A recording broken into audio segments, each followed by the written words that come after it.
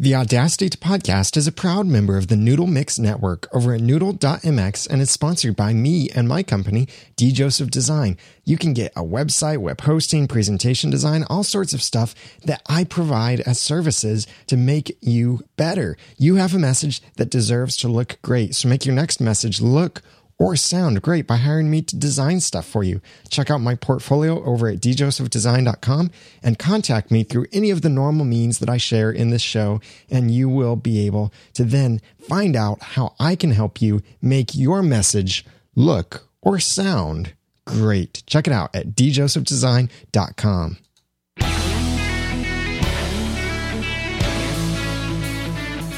Welcome to the Audacity to Podcast, episode 11, podcasting with software compressors versus hardware compressors.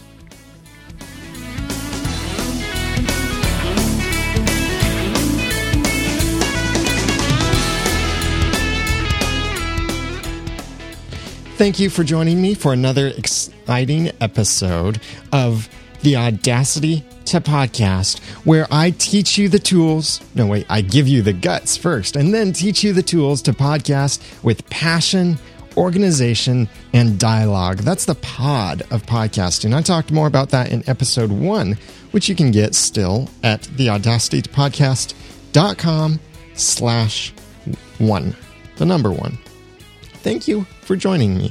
I'm Daniel Lewis, also known as the Ramen Noodle.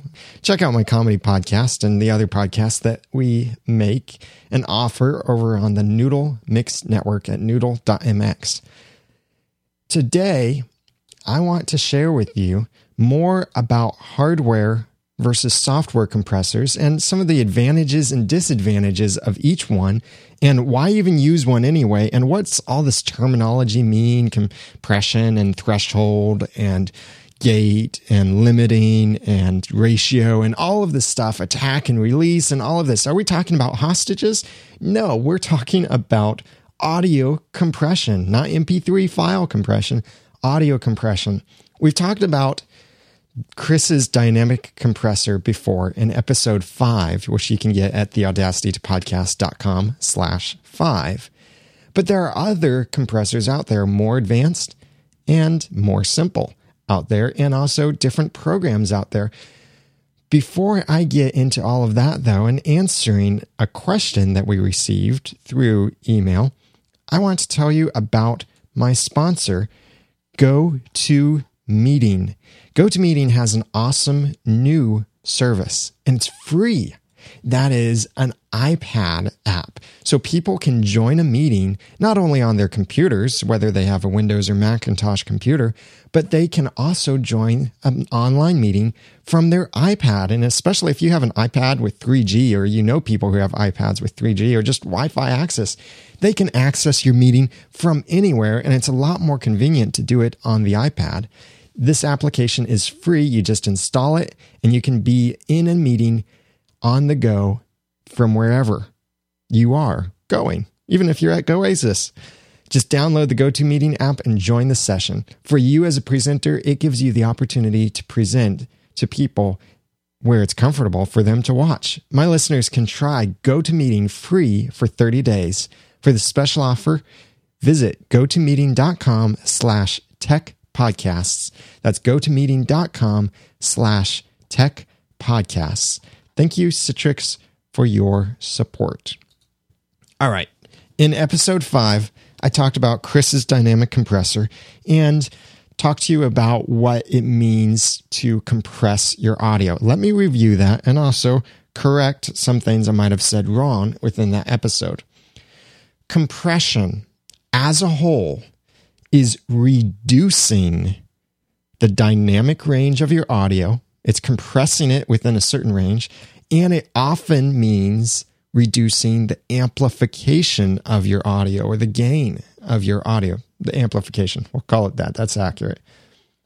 And that is that it's reducing the volume. It's not always increasing the volume. Usually, audio compression means it's decreasing the volume from the top side. Sometimes it can mean increasing it from the bottom up as well. But let's get into some of the specifics so you can better understand how this works. Like I've said before, imagine your audio is in the loud range and the really quiet range. Compression would bring those differences together, reducing the amount of contrast between your loud sections and your quiet sections. It's reducing the dynamic range. Do not overcompress your audio, because if you do, then you have no dynamic range. See, people talk in varying levels of audio. Sometimes they might talk a little bit softer, like I'm talking right now, to convey a more connected, personal approach. Sometimes they might just be really excited and they raise their voice, and sometimes they might shout too. So all of this is the dynamic range of your audio. You don't want to compress it too much, because compressing it too much and you'll get essentially flat line audio. It might sound great because everything is all the same audio volume. That is, it might sound great to you, but it reduces the dynamic level. Imagine listening to a monotone speaker. Is that exciting? No. No matter where they are on the same line. Sometimes I've been accused of being monotone, an enthusiastic monotone speaker, and that is that I can get enthusiastic when I speak in front of an audience, but sometimes I maintain that same high energy level of speaking. And I might be doing that now within the podcast as well, but I'm trying to vary myself as well. So you don't want to compress things too much. Now there's expansion. Just like it sounds, that's the opposite of compression. Expansion expands the range of your volume. Usually it's in the lower range of volume, so that quieter spot of audio. It expands it. Well, what does that mean? Does that mean it's making it louder? No, that means the contrast between the super, super quiet and the quiet sections becomes greater. So that means that your super, super quiet sections get even quieter, and your just quiet sections might get a little bit louder, but might not. Expansion is mainly expanding out from the bottom. Similar to expansion is a gate. A gate, like it sounds, can either be open or closed. The gate will sometimes take the place of expansion, or the expander, and that is that it will open the gate when the volume is above a certain level, and it will close the gate if the volume is below a certain level. It doesn't remove noise, but it can silence noise when nothing else is happening. So the only noise, the only sound it's picking up is a noise that is quieter than a certain level, and therefore it closes the gate. I will illustrate to you what it's like to have the gate open and closed. Right now I have the gate fully open, so when I stop speaking, you can hear some noise in the background, very faint. Now I have the gate set at a normal level, and this is where I normally have it, that when I speak, the gate opens because I'm talking above that floor where it's deciding anything above this floor gets let open, the gate opens, and everything gets let in. But if there's nothing above the floor, then close the gate. Now, if I raise the gate too high, what will happen is it starts cutting off the ends of my words and ends of my syllables, because as we speak, we tend to be louder at the beginning or the middle and then fade off at the end. Especially syllables or sounds such as S's tend to fade out. They don't just stop, they fade out a little bit. So if the gate is turned up too high, it will start cutting off the ends of syllables. I'll illustrate that for you now, and you probably won't understand what I'm saying as I increase this gate a little bit louder and a little bit louder, but I want you to hear how it's affecting what I'm saying as I am speaking. As I turn it up even more and more, the gate is closing more often, and you can't even hear me anymore. Now, what happened is I turned the gate up so high that you couldn't even hear me anymore as I was speaking, because I was no longer talking above that range where it would open the gate, because the floor was so high that it wouldn't let me in. Now there is the threshold. The threshold can be misunderstood. It's a negative value, because audio often works in negative values, -6, -3, -12, -20. 0 is considered peaking out. That's the maximum usually that can take. within general scales of audio. So the compression is, at what point will it start compressing the audio down? That is reducing the audio from the top down, reducing that volume. So the compression is not at what point will it start increasing the volume. Usually the knob will not, or the setting will not be that, but it's the setting for at what point will it start decreasing the volume that exceeds that level. So on my particular hardware compressor, and I'll talk about the difference between hardware and software compressors in a little bit. My particular hardware compressor, I have it set to about minus 20 or so. Anything above minus 20 on this is being reduced in volume slightly. Well, how slightly? That's where the ratio comes in. The ratio is what number is replaced with what number, to what ratio. So, for example, a 2:1 ratio will take any sound that is above my minus 20 and it will compress it by a ratio of 2. So that means that if I exceed that threshold by 6 decibels, compressing with the ratio knob will drop it down to 3 decibels. If I have my compression ratio set to 4:1, which is a good setting for voice, 2:1 is good for music, 4:1 is better for voice, but it's really how it sounds to you. If I have it set at 4:1 and I exceed that threshold by 12 decibels, it drops that down to 3 decibels. That's the ratio, 4:1. If I exceed the level by 4, it drops it to 1. So you don't want it to decrease your levels extremely powerfully so that you get to the point where your audio is fitting all within just a single decibel range. That's too much. Now, another option that we read on compressors, limiters, and gates and such, hardware and sometimes software, is the limiter. The limiter is a hard wall to prevent the audio from exceeding that level. So maybe I have my limiter set at +6. Now, keep in mind, this is just audio that's going into my mixer before its levels are set for recording. So we'll say that I have my limiter set at +6. Any volume above +6 will be cut to +6 instead of allowing volume that is too loud to continue on through my recording and overload my equipment. So the limiter is a hard peak limiter, a hard limit, so that it will not let the audio get any louder than that. Of course, you don't want to set that so strong that everything you say is being limited, because that can distort your sound too much. But a little limiting is not bad. You don't want your limiter always going off. You want the compressor going off or using itself quite often and reducing some of the volume, but you don't want it reducing it much.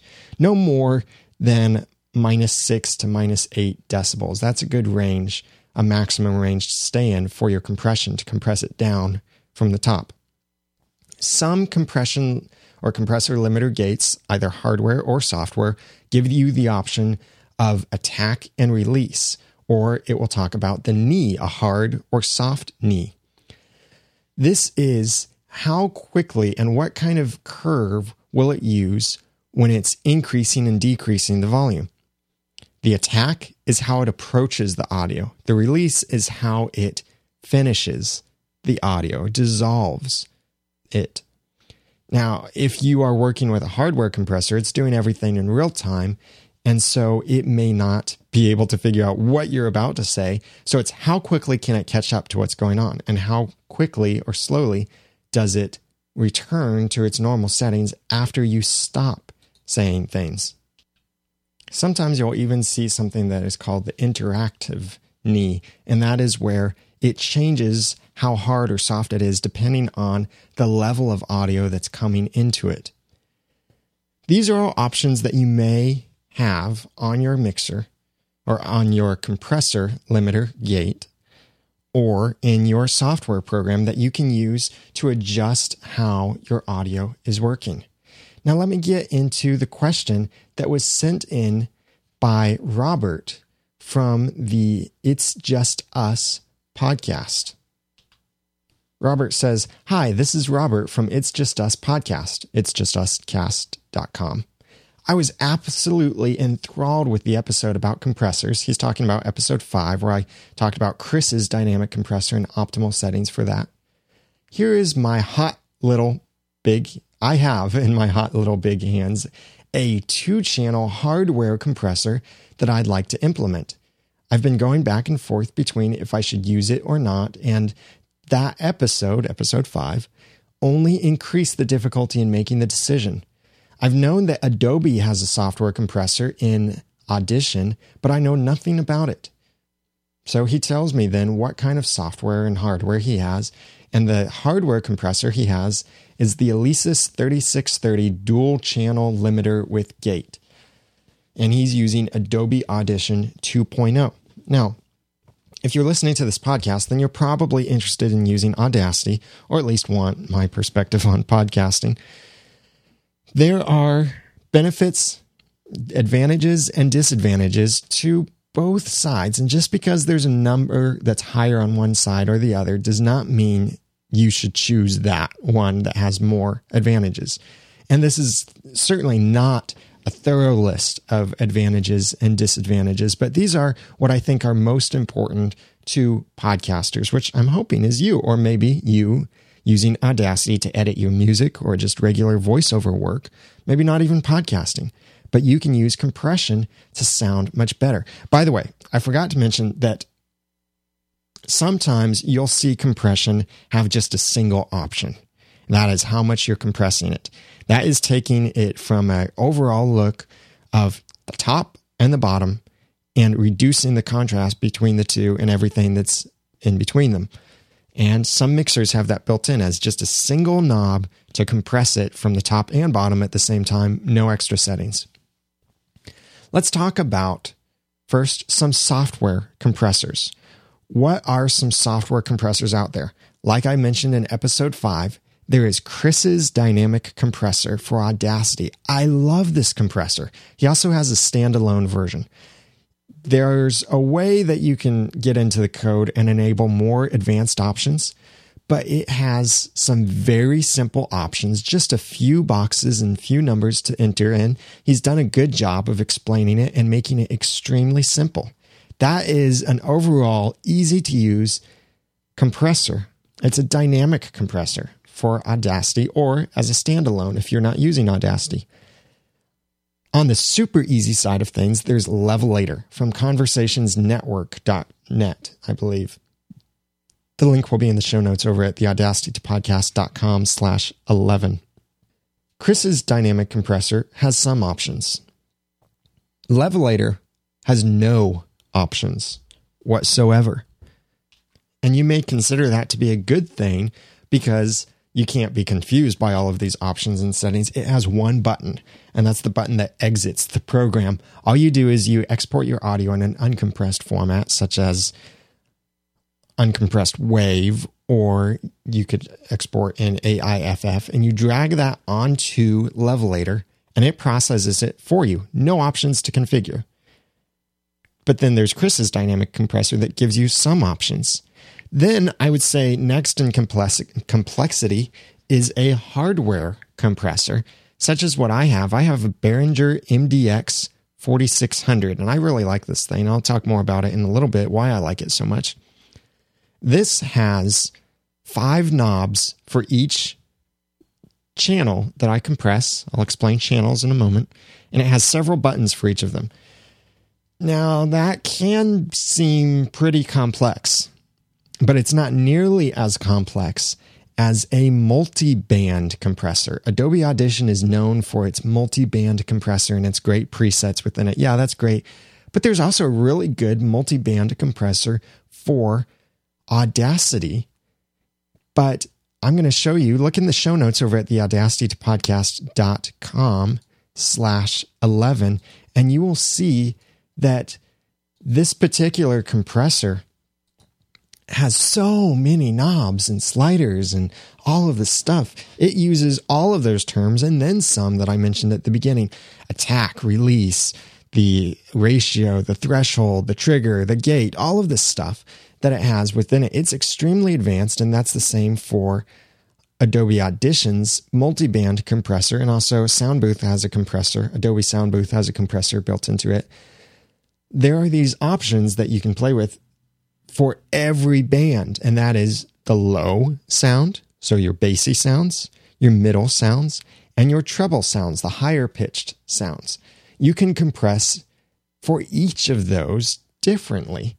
So I could compress my bass much better so that whenever I'm talking, my bass doesn't have as much of a volume range as the rest of my voice does. And it can give you some interesting effects and give you that radio host sound.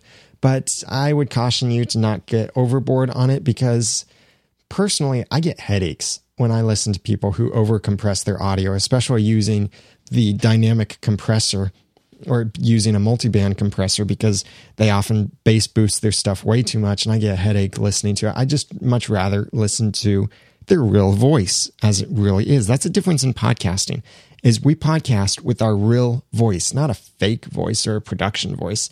This is our real voice. So let it be so. So you've got a range of software options there. And of course, on the hardware side, there are dozens, maybe hundreds of hardware solutions for audio compression. What are the advantages and disadvantages of each of them? Software advantages. First of all, in the case of Audacity, with Chris's dynamic compressor or levelator or the C3 multiband compressor, which is that multiband compressor for Audacity and other free programs, that's the key word. Free. These compressors are free. You can often find these software compressors completely free. You don't have to spend any more money. Now, I recommend, if you get a lot of value out of it and you really appreciate the tool, I recommend that you donate to the programmers of it. That way they can continue improving it and they're rewarded for their great work because you've gotten value out of it. But these things are completely free, and that's a huge advantage with the software side of things. Software can also edit your recording after you have recorded, so it won't destroy your audio. You know why? It's that magic button, Control or Command Z, undo. The two greatest syllables in computing history, undo. When you are editing with a software compressor limiter gate, you can undo your changes, or you can affect your audio and not destroy your audio to the point that you can't get it back. I definitely recommend you always keep an unprocessed version of your audio. That way, if you discover later that you messed up something, you can go back and fix it. That's happened to me. You remember at the beginning, I demonstrated the gate and how when I turned it up too high, it started cutting off my syllables, and then eventually you couldn't hear me at all. I once recorded an episode of Are You Just Watching with Eve, and also we had Chris Jones coming in through Skype. Eve and I sounded fine because we were in the studio, and I had the great Heil PR40 mic. Eve had a cheaper mic at that time, but Chris was coming in through Skype. Skype does its own kind of compressing and limiting when it sends the audio out. But what would happen is that because of the setting I used, I entered some numbers wrong. Most of what Chris was saying was getting cut off, the ends of her syllables. Or anytime she would even just get a little bit quieter, she'd get cut off.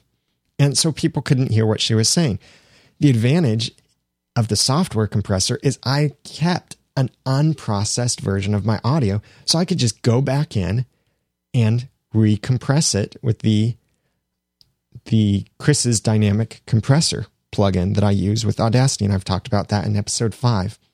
Along the same lines of that, an advantage with the software is you can take the exact same audio portion, play it over and over with all sorts of different settings, so you can find the setting that works for you, especially for the audio that you recorded in that episode. Because you might not always get by with the exact same setting in every episode. You might need to adjust things a little bit. Like maybe you have a co-host or a guest that comes on that tends to be a little bit louder or a little bit quieter, or just has this huge dynamic range of audio from whispering to yelling at different times. So you need to compress the audio differently.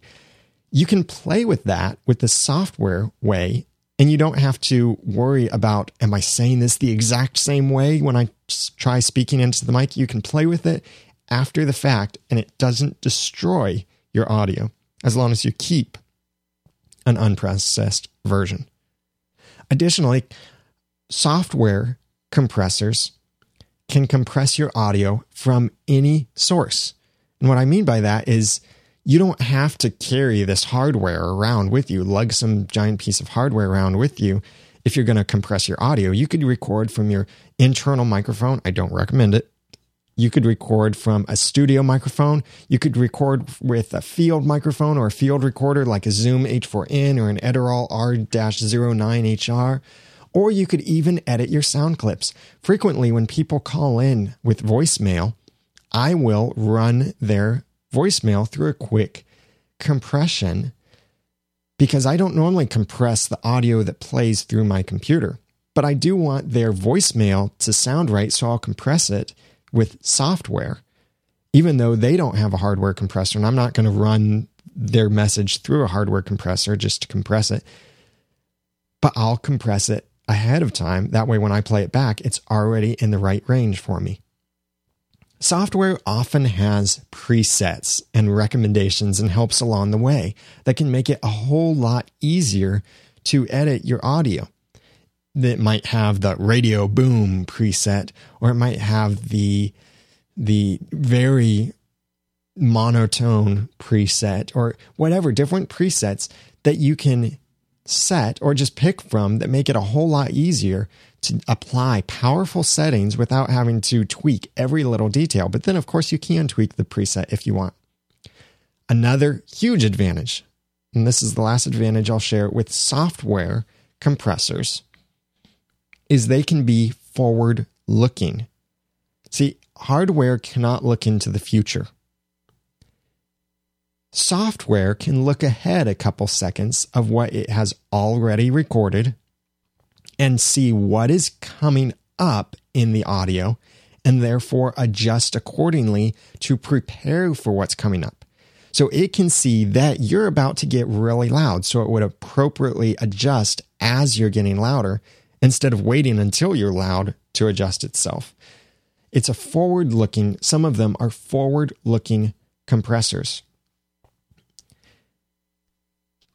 This leads me to talking about the disadvantages of software compressors. Huge disadvantage is it's not in real time. You can only use the software compressors after you have recorded your audio. So it won't affect what you might be sending out live on the internet or others would be listening to, or what you're hearing through your headphones. It's only affecting your audio after it has already been recorded. Using a software compressor means extra steps in your editing process. It could be entirely possible for you to record your podcast and have a file immediately after you've recorded. Like if you're using a digital recorder, I use a Zoom H4n. I can record 2 MP3s with this thing. So I could, if I wanted, I could record my audio and immediately have an MP3 file that's ready to tag and upload to the internet. No extra steps. But if I want to use a software compressor for that, then I have to open that in my editing program, which my choice is Audacity, but you could use whatever. Open it in that program, process it, and then resave it out. Along that way, you might lose audio quality. Because if you're recording an MP3, then you have to decompress it, decompress the file, then recompress the file in order to do your processing effects on it. In this case, we're talking about compression, limiting, and gate. So you are recompressing an already compressed MP3 file. That can reduce the audio quality. I always recommend that people record in uncompressed audio, that is WAV or AIFF. formats. That way you have something that's recorded at the absolute max quality and you can go back to it, and you don't have to worry about when you save it of losing your audio quality. Well, not for every time you save it, that is, because you're going back to the absolute of the highest quality. Using a software compressor also has the disadvantage of the extra processing time. Depending on how fast your computer is and what compressor you're using, it could take 5 to 20 minutes to process your audio. Now, that doesn't seem like much, but what if you're in a workflow where you're podcasting all day long, like my friend Cliff Ravenscraft over at gspn.tv, a great inspiration to my podcasting. What he does is every Thursday he records live, and he has small breaks in between each episode. He used to do some of the recordings back to back, and he would have just a few minutes between each episode. He does recompress. He compresses his audio again with Adobe Audition after he's recorded it, and he uses a hardware compressor, so he's combining both worlds. But there is that extra step and the extra processing time. He can't release that episode until after he has processed it. Now, that may not be a problem for you, but it is a disadvantage. When you're using a software compressor, it is all or nothing. Most mixers send audio in stereo. Even these huge, like 24-channel mixers like the Behringer Xenix X2442 has 24 channels on it. They're mixed down to 2, stereo, left and right. So that means that when you apply a software compressor, it applies it to everything or nothing. It applies it the same to each of your co-hosts, all of your sound, or it won't apply it at all if you don't use it. So it's an all or nothing approach, which you may not like. I certainly didn't like it. When I was using Chris's dynamic compressor to use software compression on my audio, I would always record in 4 channels so I could separate my music from my vocals, because I would want to run my vocals through audio compression. I wouldn't want to run my music because it would mess up my fade ins and fade outs and make things sound a little bit harder. And sometimes you'd hear some little fluttering sounds in there as the gate was activating or deactivating. If I recorded everything just flat in 2 channels and I applied software to it, then it's going to apply that to everything. And I may end up with results that I don't like in certain sections. That may not be a problem for you. Then again, it could be a problem for you. Finally, if you're using a software compressor, your tools may change. A recent addition of Chris's dynamic compressor very much changed the tools. He simplified his compressor so that it would have fewer options and do some things a little bit more automatically for people. But there's a way that you can get into the code and switch it back to the advanced settings. You don't have to worry about that, though. But when you use a software compressor, what if you decide that you want to switch to Adobe Audition? Well, then you have to learn a different compressor, put in your settings again, or maybe you switch to Sound Booth or Pro Logic, or maybe you're switching to GarageBand. GarageBand doesn't really have a good compressor, but all of these different tools have different settings and different ways of going about things. So if you're using software, your workflow may change whenever you change your software. Now, let's talk about the hardware advantages. I have a Behringer MDX 4600. I'll have a link to that in the show notes at theaudacitypodcast.com/11.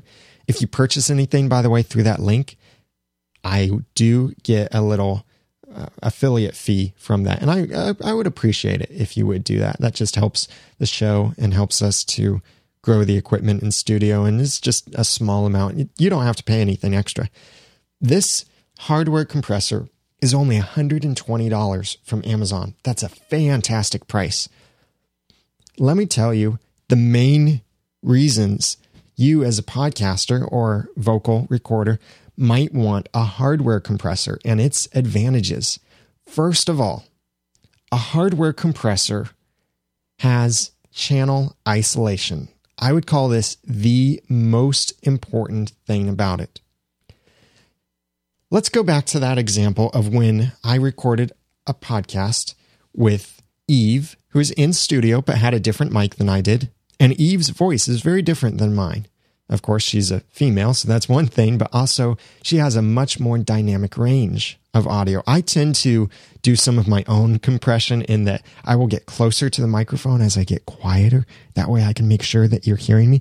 And if I get loud and want to yell, I'll lean away from the microphone.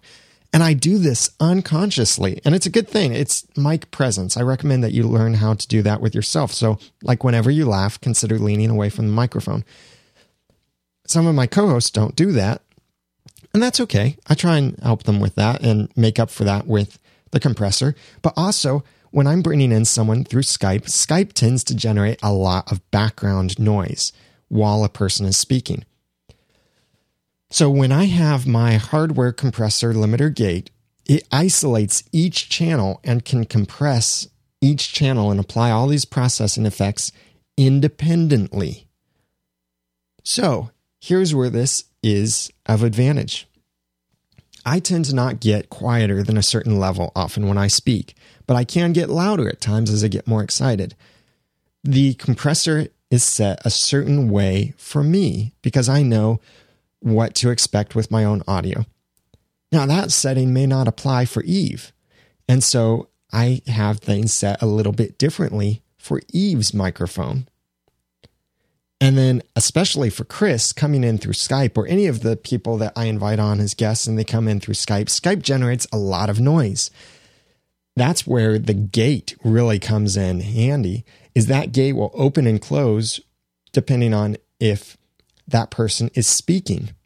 So when they're speaking, the gate opens. When they're not speaking, the gate closes. On Skype, it generates a lot of noise, like I said.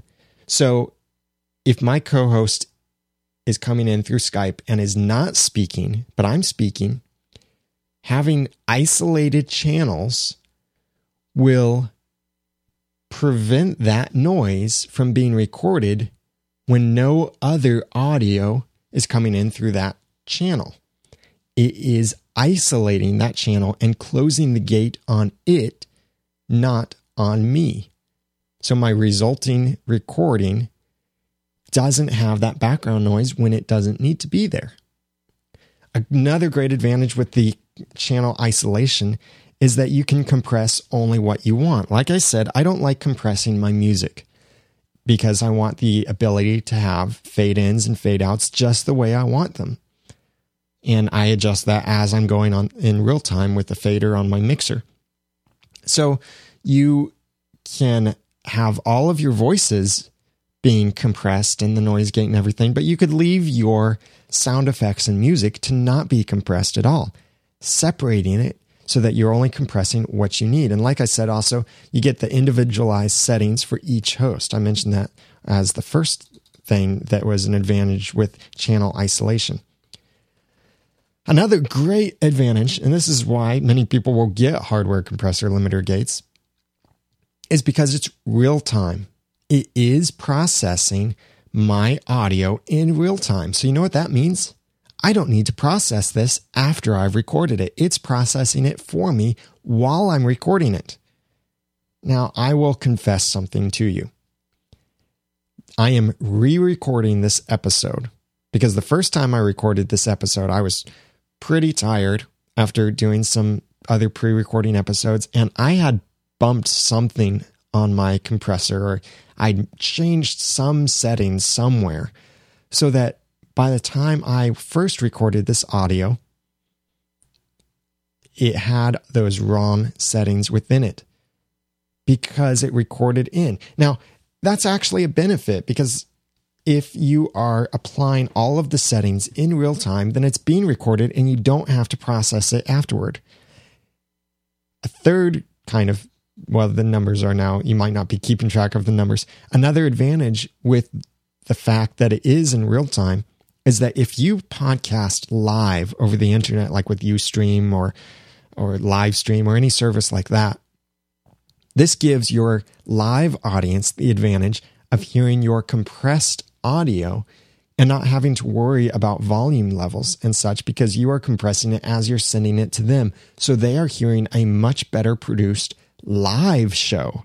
They don't have to wait for the downloaded episode to get the better quality because that's when you edited your audio after you recorded. But you are processing your audio as you're recording. So anyone listening as you're recording is hearing the higher quality to it.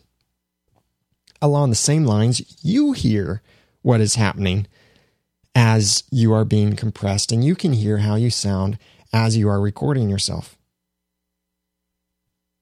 Of course, there are disadvantages to the hardware.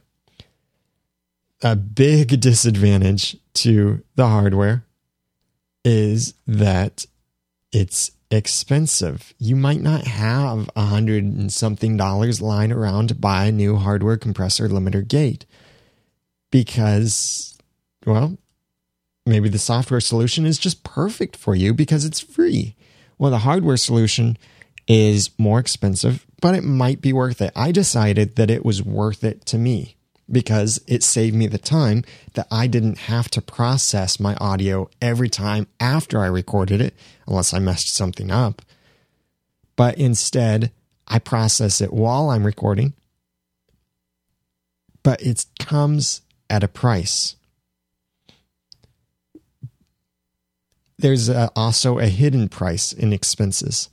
And this is another disadvantage, is that using a hardware compressor limiter gate may require you to upgrade other equipment.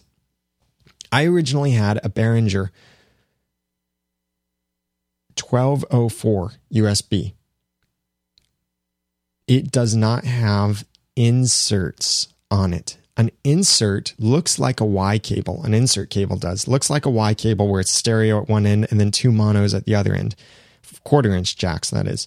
It looks like that, but that's not really what it's doing. It's not splitting the audio. It's one is sending the audio somewhere and the other is receiving that audio back. So on a mixer, if you plug in an insert cable, it sends the audio right after it's done the gain adjustment for the microphone or phantom power if you're using a condenser microphone. It sends the audio to something external and then re-inserts it back into the chain so that it continues on down the line. This is how you get the channel separation, or with insert cables. But the mixer that I had, the 1204 USB, great mixer. I loved it. Nice, small, and everything. But I realized when I bought my Behringer MDX 4600 4-channel compressor limiter gate that I couldn't use it with that mixer. My only option was to use the auxiliary sends and receives, which is an all or nothing approach. It's everything that gets sent in that or nothing that gets sent in that.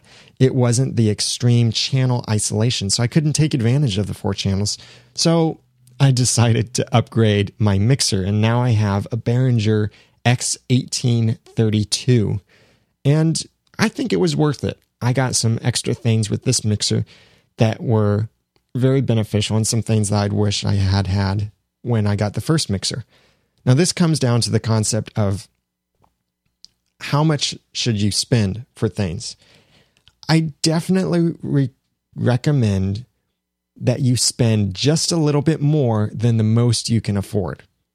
Here's why. This is what I liken it to. Imagine you want a 52-inch TV. But a 52-inch TV in this particular line that you want is $400 more than the 42-inch TV. So you decide to compromise and settle, and you get the 42-inch TV. How likely are you to ever buy that 52-inch TV unless your 42-inch dies? Well, you're not going to consider replacing what is really good with something that's even a little bit better because it's going to be a hassle to get rid of the 42-inch, then the 52-inch, and it's only 10 inches, and you'll start reasoning with yourself, and you'll reason yourself out of it. The same thing can happen with when you podcast, is that you might spend $120 on a mixer instead of spending $170 on a mixer because you think, well, I don't have the extra $50, so I'm just going to settle for this lower end one. You'll never get that more expensive one. I wish I bought this nicer mixer in the beginning, but I had no idea that I was going to buy it. So either get the lowest that is available or get the best, just a little bit beyond. I'm not recommending debt, but I am recommending that you work a little bit harder and maybe skip a few cappuccinos so that you can spend a little bit extra to invest in better equipment as early as you can. And I don't think you'll regret it. Now, continuing on with disadvantages of a hardware compressor limiter gate is that it has different settings on it, all of these different settings.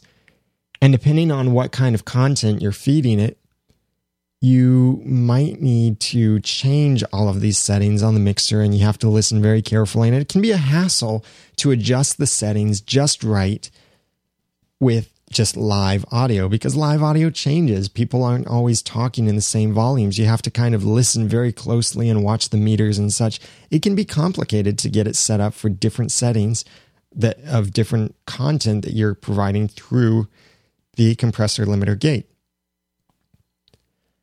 If you make a mistake, this is another disadvantage.